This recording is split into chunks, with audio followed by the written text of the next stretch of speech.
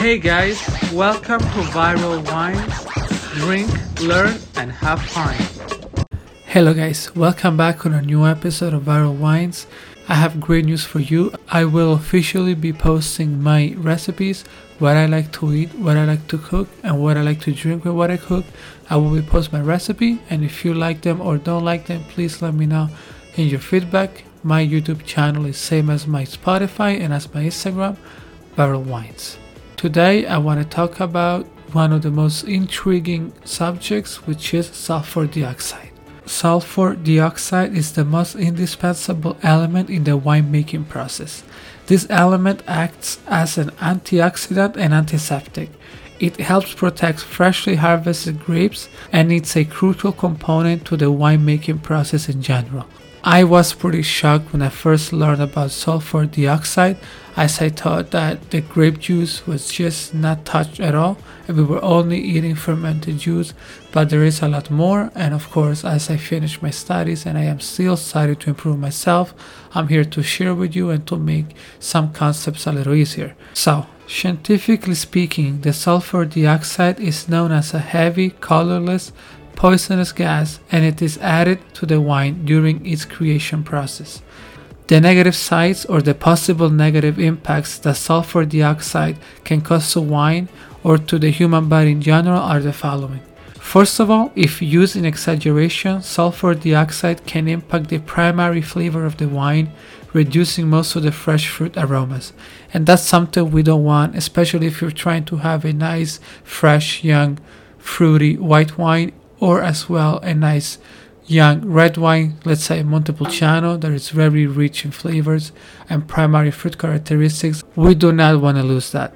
Second, high level of sulfur dioxide can cause allergic reactions in humans, and at the same time it can be very harmful. So of course you guys now are probably wondering, is this substance controlled? Of course. In order to control the use of this substance, law regulations are very strict and periodic checkings are done regularly by local institutions. However, don't forget that sulfur dioxide is crucial and it has a great impact on wine when it comes to producing a great enjoyable drink. However, don't forget that sulfur dioxide has a crucial and important role in winemaking, and therefore in order to have a good quality product, the use of sulfur dioxide is inevitable. In the winemaking process, sulfur dioxide helps winemaking in two important ways. First of all, it has an antioxidant effect, and second, it has an antiseptic effect. To explain these 2 points in further details, the antioxidant effect protects the grape juice from oxidation, which we know is probably the main enemy of wine since it can affect its freshness and its drinkability. Second, to specify the antiseptic effect, this substance is able to kill the yeast strains and bacteria that are not wanted in the wine. So you do need sulfur dioxide in order to have a good product.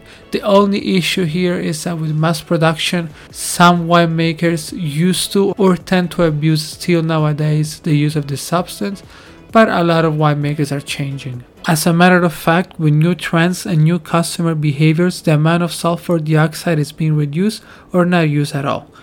These wines will fall under the organic wines label, and I know it sounds weird to think about a substance like this in a beverage that we love so much, but it has been there for a long time and it will still be for years to come, as it is very important in the process.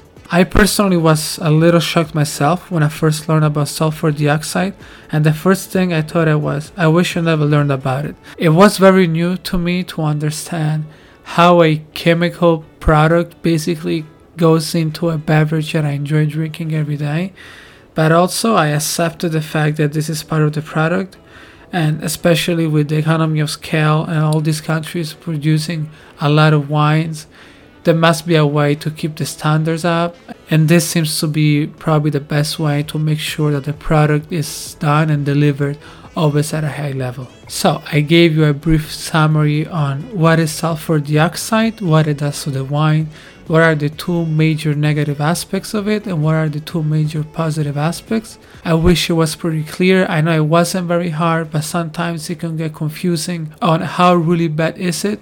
but at the same time it's also very good as it allows us to drink wine. So I hope you had a good listening. Don't forget to follow me on my platforms. I will be posting some videos also about wine and how to study wine on my YouTube channel, just like I previously stated in all my podcasts. And I have great content on TikTok and on Instagram if you want to be updated with new trends and wine stories. Keep drinking wine. Have a nice day. This is Viral Wines.